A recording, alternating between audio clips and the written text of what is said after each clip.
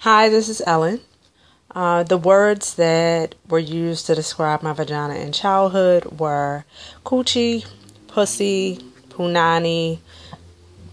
Some people called it the box. We called it our stuff, our privacy, and private parts. There weren't any words that were used specifically for vulva, though. The messages that I received about my vagina growing up were that it was supposed to be protected from men and sexual abuse and sexual harm. In my teenage years, I was told that good girls didn't have sex early, good girls didn't have sex with a lot of people. Sex was a grown-up thing that only grown-ups were supposed to do.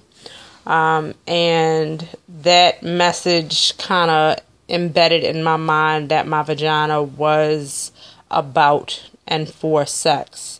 I also received the message that that's all that men really wanted from women was to have sex with them, and that women didn't ask for and weren't supposed to want sex. For me, sex was a process, and it also was a tool. It was used to show love and to get attention.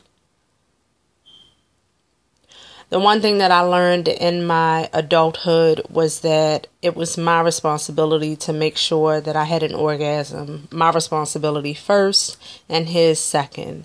Meaning I had to know how to use my vagina to have an orgasm, and it was my responsibility to teach him if he didn't know. One of the other messages that I kind of battle with as an adult woman is that fine line between vaginal aroma and vaginal odor, and that's something that I've always been sensitive about. At almost 42 years old, I'm much more comfortable with my sexuality, but not nearly as comfortable as I would love to be.